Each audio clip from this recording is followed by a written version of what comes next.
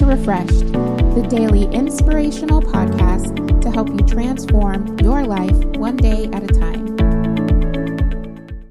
Mark 4:35-40. That day, when evening came, he said to his disciples, "Let us go over to the other side." Leaving the crowd behind, they took him along, just as he was in the boat. There were also other boats with him. A furious squall came up, and the waves broke over the boat, so that it was nearly swamped. Jesus was in the stern, sleeping on a cushion.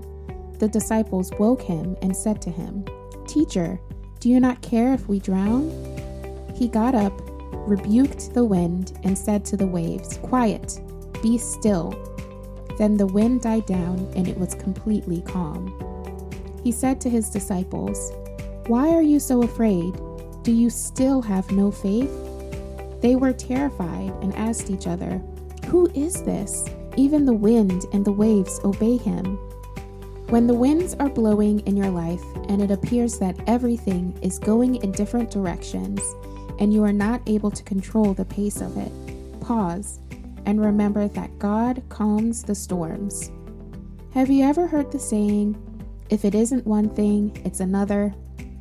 Remember, God can speak to that one thing, and he'll speak to the other thing too.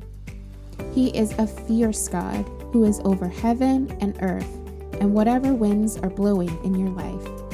A windy day always brings a calm day. God is the calm in the midst of life's storms. Look at your situations today and say, "Peace, be still." Prayer for today. Lord, thank you for giving me the strength today to know when I am afraid that you protect me and are with me in the storms of life. I trust you, Lord, for the peace that will rest upon me today. Amen.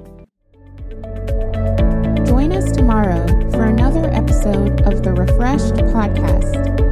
Follow us on Facebook or Instagram at Refreshed Daily Inspiration.